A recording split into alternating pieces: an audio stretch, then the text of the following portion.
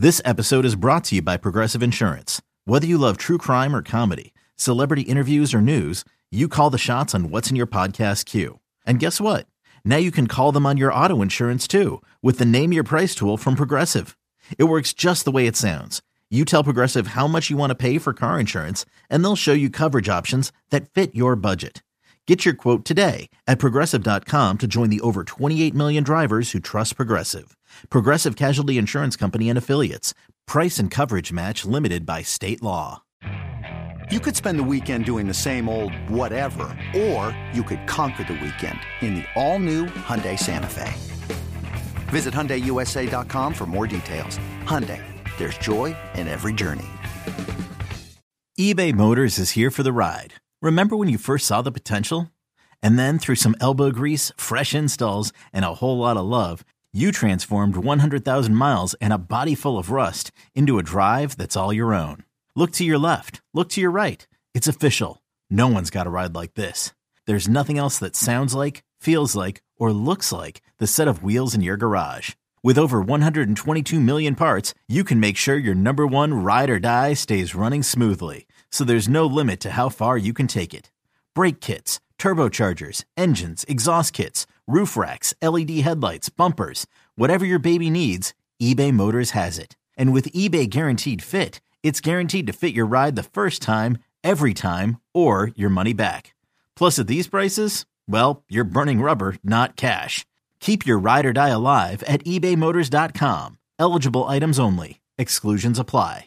When you need to know what's happening, it's time to get in the huddle with Carl Dukes, Brian Baldinger, and Jason LaCanfora. Back for another edition of In the Huddle, guys. Merry Christmas, happy holidays. It's now moving into New Year's. And guess what? We had a great slate of games over the weekend.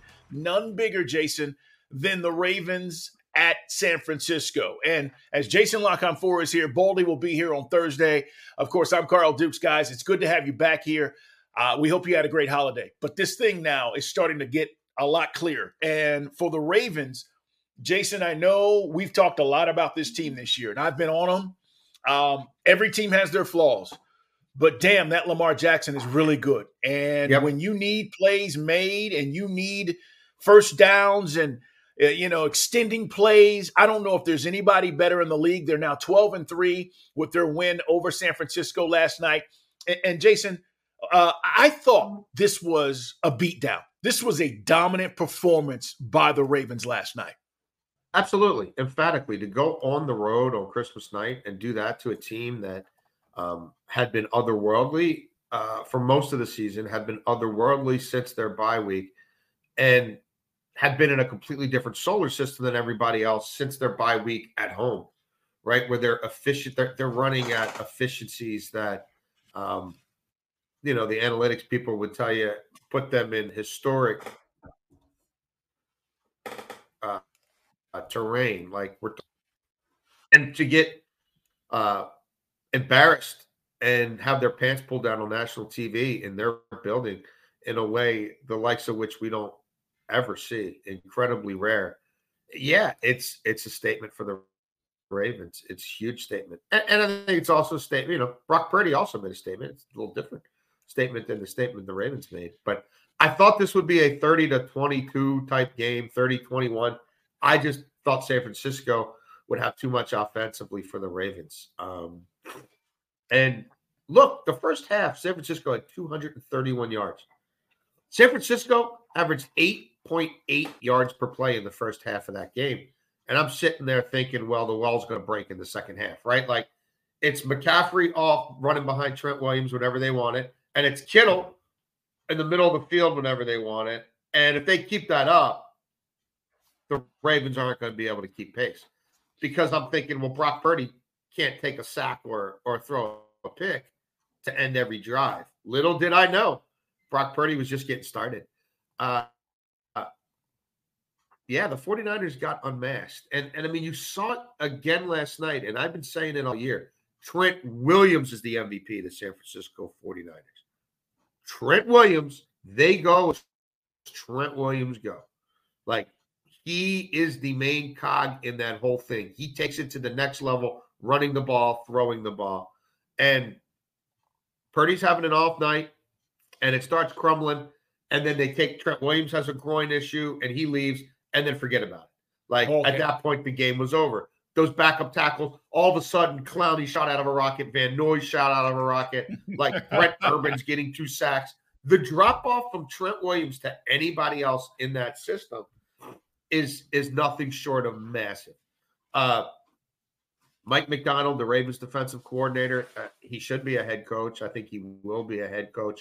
He got in Sam Darnold's head, and he had him so shook. And, Darnold later, but more to the point, Brock Purdy had him so rattled, had him so scared, frankly. Not scared to get hit or to get hurt, but scared to be unmasked. You could see that kid's psyche crumbling right before you, drive after drive after drive. And now Kyle Shanahan better build him up real quickly. And if Kyle Shanahan doesn't have Trent Williams, I'm telling you, they're not going to the Super Bowl. They're not. And the NFC's watered down, but they're not going to the Super Bowl without Trent Williams. He's got some work to do on that kid. Defensively, the 49ers, they're big and bad. The Ravens are rotating tackles. They don't have a left tackle or a right tackle they trust. And where was Bosa? Where's Bosa? That's what he got all his money for. Where's Bosa? Where were you? What were you doing? You couldn't beat Patrick McCary? You couldn't beat Daniel Fa'alele? Come on, bro. Man up. What was that? They got whipped. I mean, they got whipped, and Lamar Jackson just does what he does, which is make things happen, whether it's on script, off script, bring out the best in everybody around him. And for them to do that without Mark Andrews, without Keaton Mitchell, while they're rotating tackles,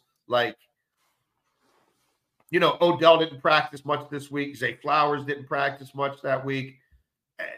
It was tremendous. And the 49ers look like paper champions a little bit, right? They look like the guys who the spreadsheets say are the greatest ever, but to your eye test, they're not tested that often. And the NFC's not like the AFC. For them to come up that small and home this late in the season, and Trent Williams going to get an MRI, look out. Look out for the Lions. Look out for the Lions. Look out for the Rams.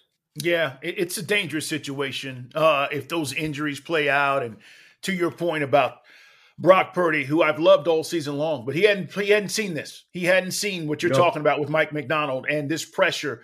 They were picked off 5 times total, 4 by Purdy, and then Darnold came in late and they got 1 extra, and it was just, icing on top of the cake.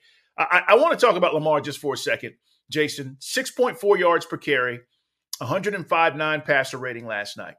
And I go back to the offseason when we talked about if Lamar was not going to be there and if they couldn't get a deal done, that other teams like the Falcons or other teams that were interested should have given up 2 first-round picks and made it happen. And the irony is that is a team now, and I'm going to use them as an example, that has struggled at the quarterback position, and they're not going to be in the playoffs because of the quarterback position. And the Ravens have rode Lamar Jackson, and we can talk about Todd Monken and all the things around, but ultimately it's still about him making the plays that he needs to make.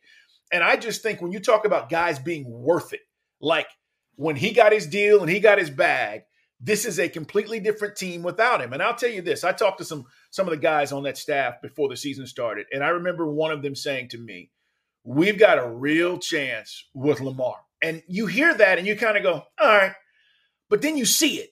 And I know you're around it. Yeah. You watch this team closely, but it's like, dude, he is a complete difference maker. And I got to tell you this, everybody. If they win next week against the Dolphins and they clinch home field, it's going to be a problem. It's going to be a problem to go to Baltimore and try to win out, whether it's Kansas City, whether it's Buffalo or Miami coming back. I don't care. So next week's a huge game. You got past this one, but they can clinch the top seed next week, Jason. And I think Lamar, it's a quarterback league. He's carrying them, and you said it. Guys didn't practice last week. It didn't matter. We're still going to make plays. Well, he's the MVP. I think that everybody knows that. We did the case study a few weeks ago. Compare Lamar and who the next best player on the Ravens offense is, and then do that exercise for the Brock Purdy's of the world. And it's apples and oranges. Lamar makes the whole thing go. He is the offense. It is Lamar centric in every way, shape, or form. And he would have ran for more yards last night if he had to. It wasn't a close game. And so he didn't have to do a whole lot of running in the second half. And, he didn't. But when he needed to take off for 30 to help, end that first half as emphatically as they did, well, he was able to do that. Yeah, he's a special player. And I tried to call out all these feckless frauds and cowards who run these NFL teams and who colluded against this young man and try to act like he was less than or something else, or that he wasn't truly available, or that it wasn't even worth. No one picked up the phone to call him to have a conversation with him.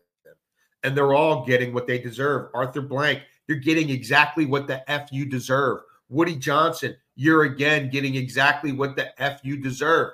Josh Harris in Washington, bro, you had a chance to come in, and I know it was a little late in the game, but I hope you learn from this. I hope as a young owner you see that these opportunities don't happen very often. And just because the rest of the billionaires want to pretend that it's more important to keep salaries down or, to hide behind no guaranteed salaries than it is to actually go out and try to reward their fans with the best players possible whenever they're available. It was shameful. It was a shameful display. And there's people out there shilling now for these owners well, nothing was going to happen anyway. Get out of here. How do you know? How do you know what Steve Bisciotti would have done if somebody put $270 million fully guaranteed on the table? And the worst case scenario is they're paying that young man what he's worth. Okay, well, all right, did we do their work for them? Maybe, but we took a shot. I mean, what made more sense? Having Aaron Rodgers take you over a barrel for 3 months and now he gets to pick your coach and GM and your offensive personnel again next year when he's only played 4 snaps for you? What's worse, getting put over a barrel by him or maybe helping the Ravens in the end negotiate a contract, but at least you gave it a shot? I mean, that was exactly what it was. You could see it in real time. It was shameful. And these same owners who will come to any jurisdiction at any time and give me $600 million more for my lease, give me $500 million more for stadium upgrades. Tennessee, build me a $1.4 billion stadium so that we can host a Super Bowl. Right. But when it's time to go out and put that money into something like this, they all just sat back and pretend like this situation wasn't actually happening, that he didn't actually go on social media and write a letter in his own words about why he's never going to play for the Ravens again. And even that didn't prompt one of you, I don't even want to say what I want to call you, one of you not to pick up the phone and have a conversation with him. Fans should demand more, man. The money they ask you to pay, you should demand more of your owners. No doubt. Let's switch gears, talk about another game we saw yesterday on Christmas Day. It was great, by the way, to have Christmas football. It was awesome. The Raiders. I got to give you props, my friend. About 3, maybe 4, 5 weeks ago, we had a conversation about Antonio Pierce, and you gave a eloquent outline of why he is deserving, why he fits what the Raiders do, why growing up he was a Raiders fan. He's a player's coach. And we fast forward to yesterday where the Raiders go into Kansas City and beat Patrick Mahomes 20-14. I thought the game plan was on point. They did an excellent job of executing.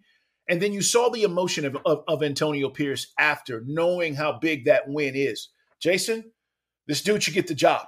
He should get the job. And if they screw this up, I know for a fact you and I are going to be on here at Baldy talking about how the NFL, again, this is a disparaging moment for African-American coaches and assistant coaches to get opportunities when they put in the time and the work and they deserve it, and then they get overlooked. There's no reason Antonio Pierce shouldn't get this job.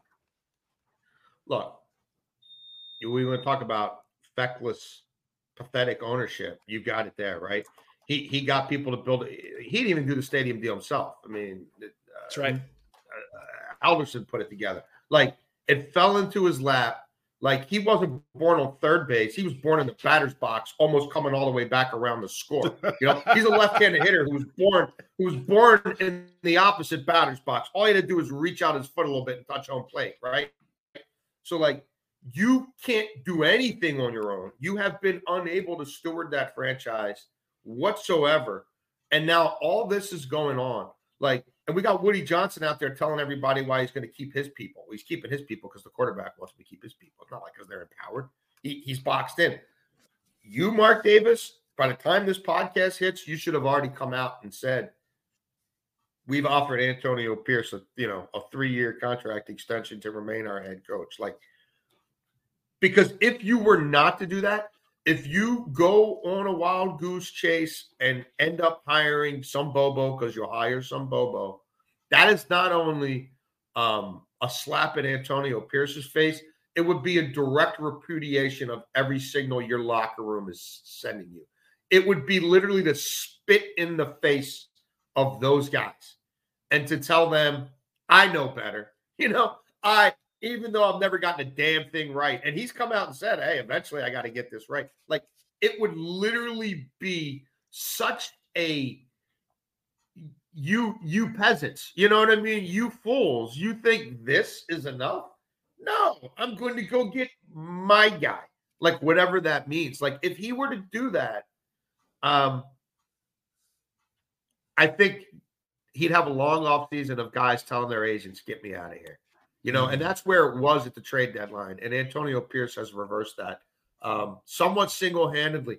And for them to make the statement they made without a forward pass completed through 3 quarters, right, at Arrowhead, where the Chiefs were still a much better offense at home than on the road, and to do it without Josh Jacobs, right, to do it with a backup running back and some of the offensive linemen pretty beat up, and for the defense to make the collective statement that they made, and to do it coming off of just getting Brandon Staley run out of there, right? And to do it coming off of having Kansas City a little bit dead to rights in the third quarter the first time they faced them. Like, to have done what they did to Miami, right? Where even the way Miami's offense, the way they held them down, limited them to 20 points at home, going back to early stages of this Antonio Pierce thing.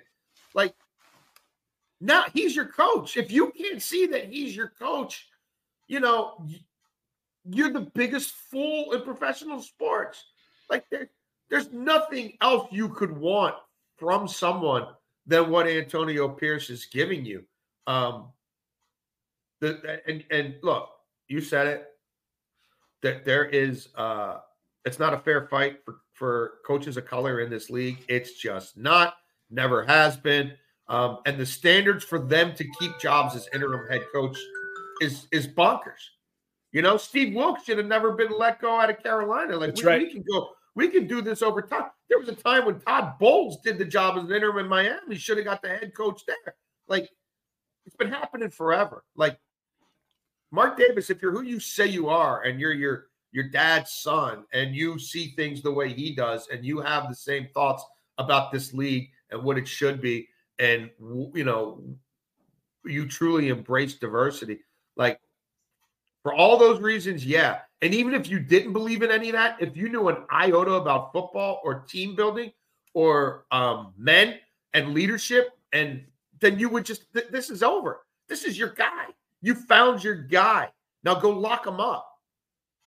When you need mealtime inspiration, it's worth shopping Kroger, where you'll find over 30,000 mouth-watering choices that excite your inner foodie. And no matter what tasty choice you make, you'll enjoy our everyday low prices, plus extra ways to save, like digital coupons worth over $600 each week. You can also save up to $1 off per gallon at the pump with fuel points. More savings and more inspiring flavors make shopping Kroger worth it every time. Kroger, fresh for everyone. Fuel restrictions apply. That's all there is to it.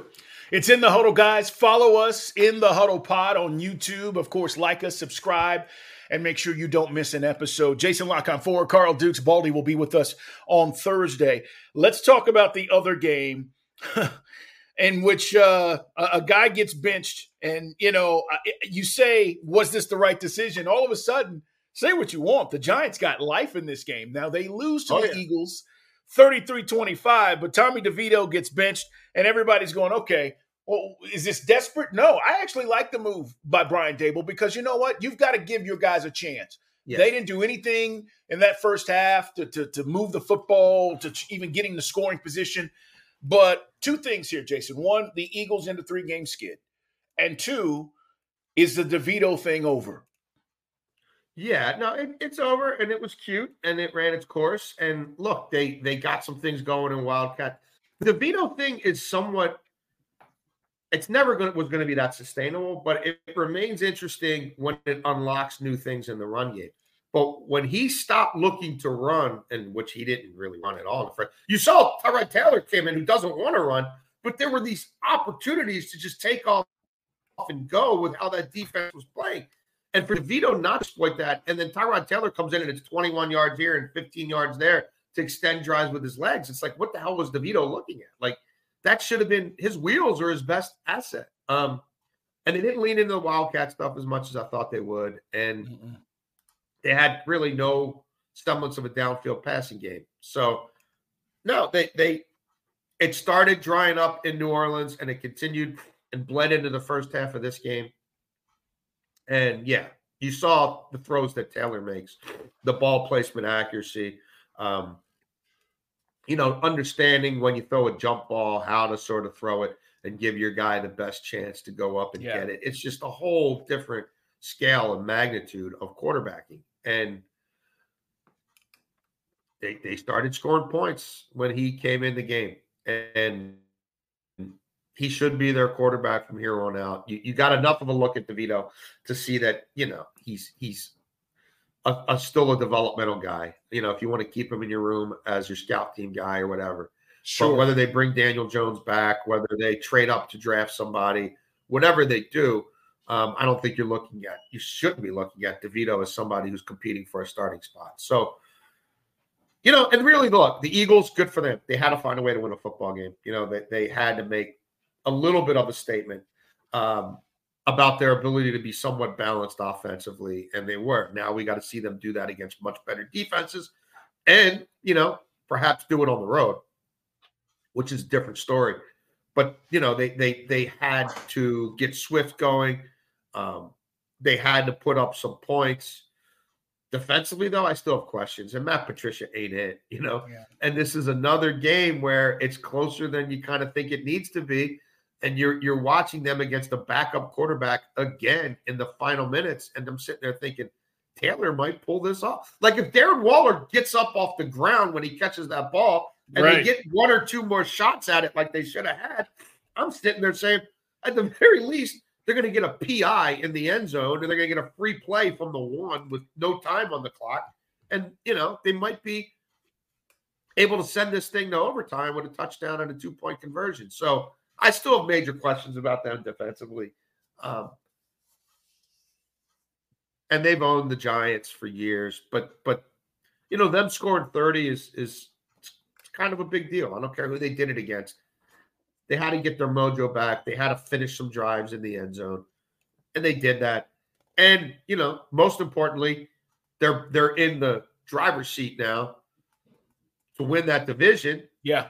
And they're still viable. Again, like if if Purdy's banged up and Trent Williams isn't playing football, like they're not going to lose to Washington, but it'll be interesting.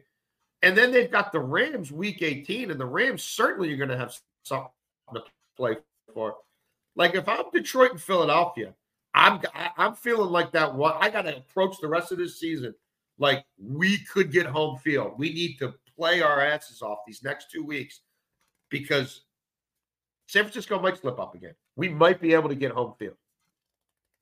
Yeah, I was impressed with the way the Eagles were able to finish the game.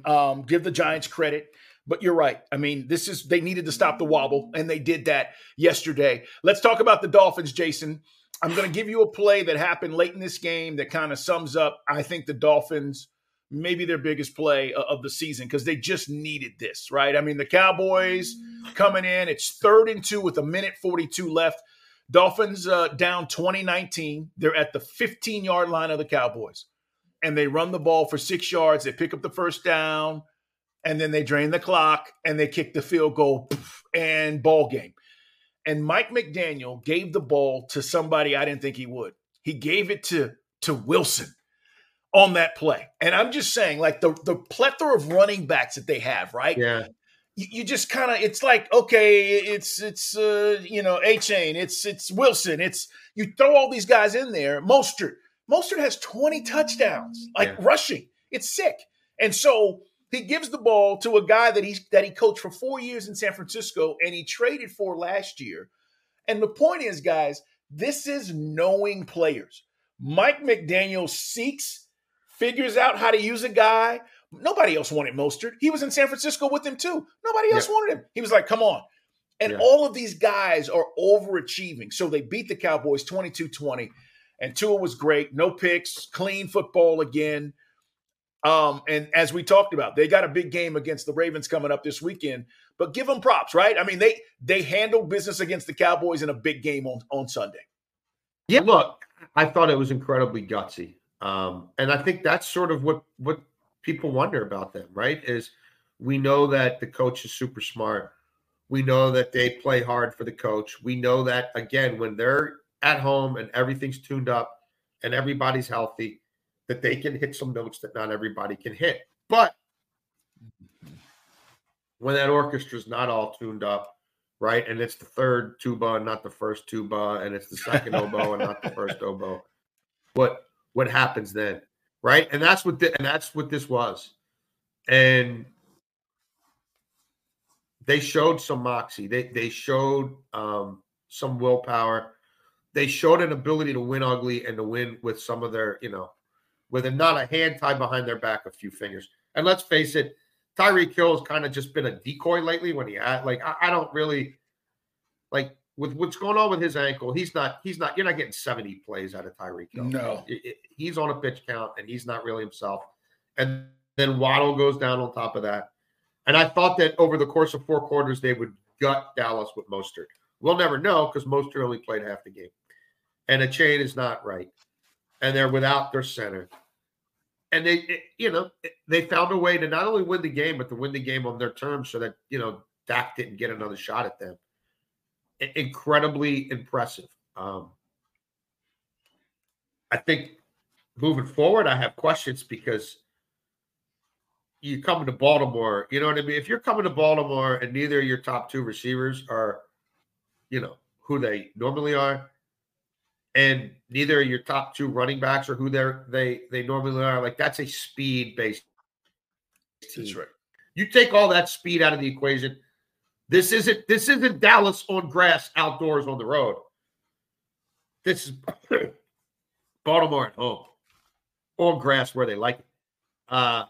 I just think that this could be a tough time for them to have to meet this challenge. But for what they did on Sunday, yes, Tua could not afford to turn the ball over. Tua could not get caught playing glory ball or trying to push it downfield, against Bland and against the big play defense. And look, Dallas, we know what the script is there, right? They win a certain way. They win by winning the first half. When Dallas does not win the first half, I don't care where they're playing or who they're playing, Arizona, like they could be in trouble that day.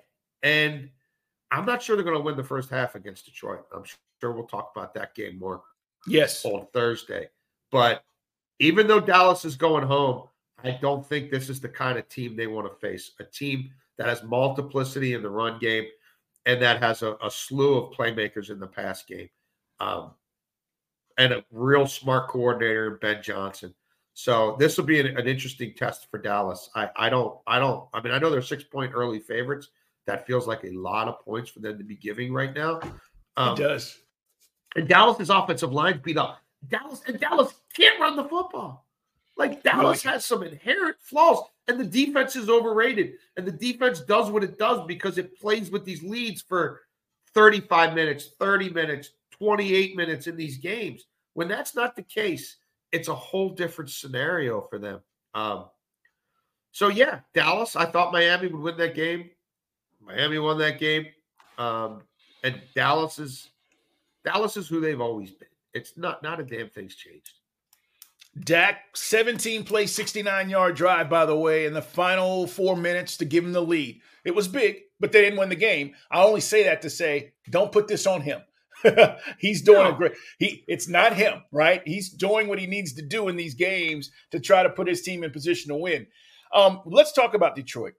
What a story. Because if you don't realize this, they drafted Jameis Williams. They drafted Jahmyr Gibbs. They drafted Sam Laporta, right? They drafted Melifonwu, right? The safety, the strong safety. I'm just going down how this team has been built. And Brad Holmes came over from LA, if you guys don't remember, and he was the guy that traded for Goff, and everybody said, oh, he's crazy. And he saw what Goff was when he was in LA. And now they've clinched the division title for the first time since 1993. So big shout out to Detroit and Dan Campbell and his staff. But this thing, and what I'm saying, Jason, is this thing is being built the right way. Like, they drafted Hutchinson. Like, if they continue to do this and build on what they have, Detroit's not going anywhere. Like, all of a sudden, maybe this division shifts from being Aaron Rodgers' division all those years in Green Bay to now it's Detroit's run, and we don't know what Chicago's going to do, and they got a lot of work to do. Minnesota, what decisions they're going to make on the quarterback. But, man, I think defensively, too, they're getting after it. They had 11 quarterback hits against the Vikings on Sunday in that win.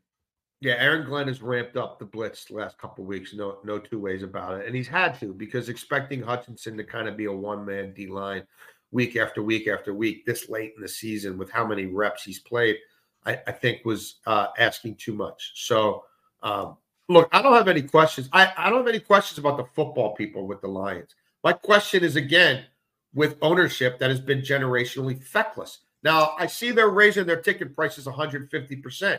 What are you going to do to back it up? Like, the last time I can remember you having a player who looked like he was becoming best of breed at his position was Hawkinson, and you traded him. Not only did you not want to pay him, you traded him in the division. That's right. So, like, are they going to help Dan Campbell out? Are they going to help Brad Holmes out? Like, the golf thing, if he's your guy, that should have been done by now. You've been talking since the offseason. The prices are only going up. That should have been done. That should have been resolved. It started hitting the skids the middle of the season, then the quarterback started hitting the skids because he's a human being. Like, so my question is, what's the Ford family going to do to take this to the next level? They finally put together some winning combinations of people in the leadership roles. Will they empower them with the checkbook? We'll see. But right now, they've got their mojo back. They're healthy up front with the offensive line. That's where it starts for them. And they faced some teams lately that are pretty good against the run, and they've been able to move the ball on them. Minnesota being one of them. And I thought if that game was as close as I thought it might be, I thought it was going to be because they made Goff one-handed. They're throwing a ton, and then we know that, him on the road, that could be a couple of picks, and that might be the difference. But they're a sound football team. Defensively, do I have some concerns with them? Yes, I do. The way to alleviate those concerns is to, again, be able to run the ball early in games and not have Goff throw the volume of passes that he's thrown. That's got them in trouble. Because is that defense good enough to withstand short fields given to them by their quarterback against good offenses? No, I'm not sure they are.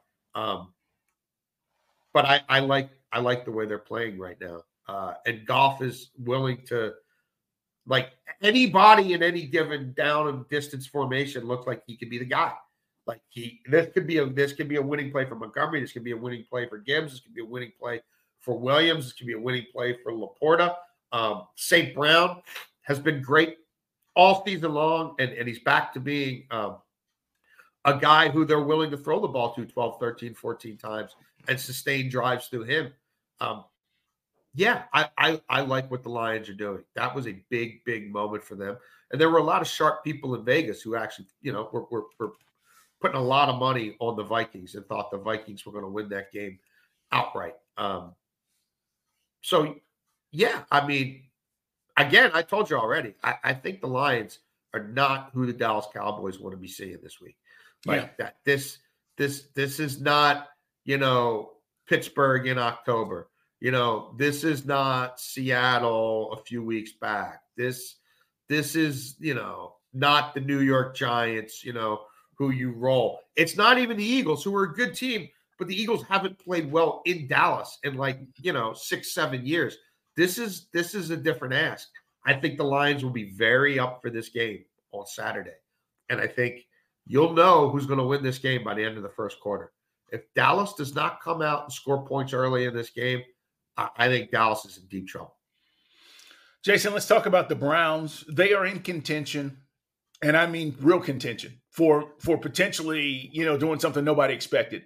No Denzel Ward, no Anthony Walker, their middle linebacker. Their tackles are jacked, right? I mean, they're offensive tackles. Quarterback changes, you've seen it all season long. No Nick Chubb. Nick Chubb hasn't played in months. It's unbelievable. And here Kevin Stefanski is with Joe Flacco at 10-5 after beating the Texans 36-22 this weekend. So what's the deal here, man? What are we going to get from the Browns? You know exactly what you're going to get. You're going to get a deep shot on the first play of the game. It might be Njoku. It might be Elijah Moore. It might be Cooper. It was a whole lot of Cooper in this one. Yeah. And I kind of wondered. I kind of thought Stingley might do the job on Cooper. So I was playing Njoku, Moore, couple of the running backs in the past game. That it just turned out. No, I'm going to throw it 15 times to Amari Cooper and let him go for 250 on you. Like they know exactly who they are. They are going to do what they do.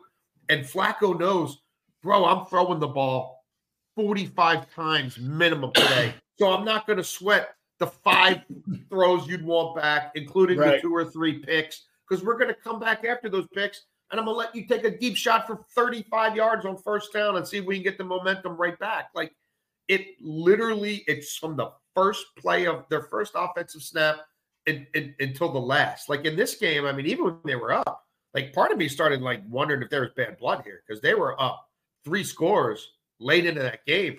And Flacco was still out there, and they were still throwing it. I'm like, is there something between Stefanski and D'Amico Ryans? Like, and then I'm like, maybe they just want Flacco to throw for 400 today. Like, maybe they'll maybe DTR will take over once Flacco hits 401. But it's a lot of fun. The Browns fans are obviously eating this up. And the defense has struggled on the road. And so for the defense to lock them down, now I know it's a beat-up Texans team, right? Yeah. They're beat up everywhere, including quarterback. But still, they put them on lockdown until garbage time. And the Browns defense hadn't done that on the road for a while. But the Flacco thing, like, they keep setting his passing totals in at 243 and 250. And they keep setting his attempts, around 38, 36, and his completions at 24. And I'm like, he might do that in the first half. Pretty much did it in the first half. And they're going to get the Jets on Thursday, and he wanted to play for the Jets. He wanted to go back to the Jets. Aaron Rodgers wouldn't let him in the building. I got to get money for my guy, Tim Boyle. It's not about actually winning games. Tim Boyle's got a job. He's beholden to me the rest of his life. No, we're not going to work out Flacco. What do we need to work out Flacco for? Our QB/GM says we're good with Boyle. Okay. Well, it's going to be, I'm going to tell you what he's going to do. Sauce, you better be ready. You better be ready because he's going to throw to Amari Cooper. He's going to test you deep. And the Jets defense has been great against the deep ball. But it's a little different with this guy and just his willingness to just put blinders on, not care about the rest of the world, and just go out there and be that old school gunslinger. Carl, not a lot of guys are throwing for 300 yards in this league right now. This guy's throwing for 350, 375. He's doing it pretty much every week. A down week for him throwing the ball is 280.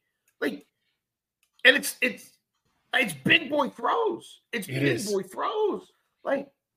It's wild, man. It is wild. That's an interesting team. You better get to him, man. You better expose those backup tackles. You better get pressure on this guy because they have weapons. And if they get home games, look out because the defense at home is number 1 in yards per play allowed by a country mile. They give up 3.4 yards per play at home, and their points per drive is far and away the best in the league, 0.90 points per drive at home. Ravens got to keep the pedal to the metal. The Ravens haven't even clinched the division. I mean, how crazy is that? I know. The Ravens haven't clinched the division because of Joe Flacco and what he's done in Cleveland. Like, if that was still P.J. Walker and DTR, done. I don't even know if Cleveland's in the playoffs. Yeah. Let alone still alive for the 1 seed at week 17. That's the thing, man. I mean, some things could play out. Here's the word that I would say about Flacco. Fearless. He's just playing fearless. Like, he doesn't give a damn, right? He's accomplished more than most will ever. I've won a Super Bowl. I bet on myself. I got my bag. Dude, I'm good. DGOF. Like, yes. He wants to be able to come home after these games and have his kids, some of whom are old enough now to appreciate what he does, bust his balls about the bad throws, but gush about the big ones. Like, he's playing with house money, man. He really is. Guys, it's In the Huddle. Subscribe, like us, and of course, you can follow us on YouTube at In the Huddle Pod. Check out all of the stuff there. And as I mentioned, Thursday, Baldy will be here to talk about the upcoming games. I want to finish with this, Jason, as we talk about what we just saw this weekend. And there's a lot as we're trying to focus on some of the key games. Coaches we got 2 weeks. Coaches that are going to get got. Give me 3.